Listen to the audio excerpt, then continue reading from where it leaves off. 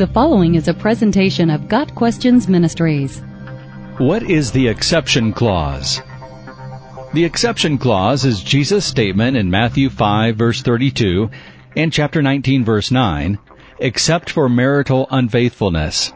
It gives an exception for remarriage after divorce, being considered adultery.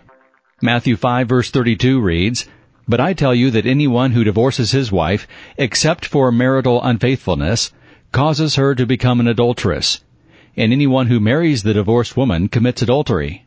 In the same way, Matthew 19 verse 9 reads, "I tell you that anyone who divorces his wife, except for marital unfaithfulness, and marries another woman commits adultery."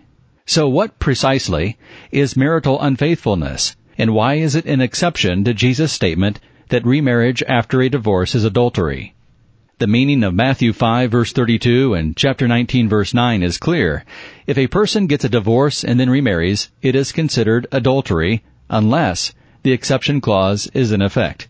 The phrase marital unfaithfulness is a translation of the Greek word porneia, the word from which we get our modern word pornography. The essential meaning of porneia is sexual perversion. In Greek literature around the time of the New Testament, porneia was used to refer to adultery, fornication, prostitution, incest, and idolatry. It is used 25 times in the New Testament, most often translated fornication. The meaning of porneo in the New Testament seems to be the general concept of sexual perversion. Other Greek words are used to refer to specific forms of sexual perversion, such as adultery. With this meaning in mind, according to the exception clause, any participation in sexual perversion or misconduct is an exception to Jesus' statement that remarriage after a divorce is adultery. If one spouse commits adultery or any act of sexual perversion and a divorce results, the innocent spouse is free to remarry without it being considered adulterous.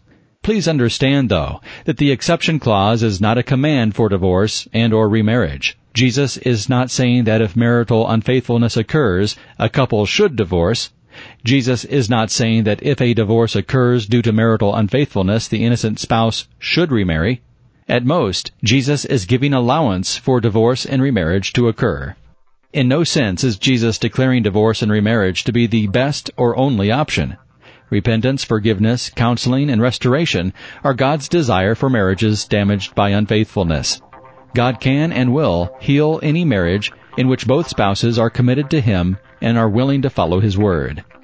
Got Questions Ministry seeks to glorify the Lord Jesus Christ by providing biblical answers to today's questions. Online at gotquestions.org.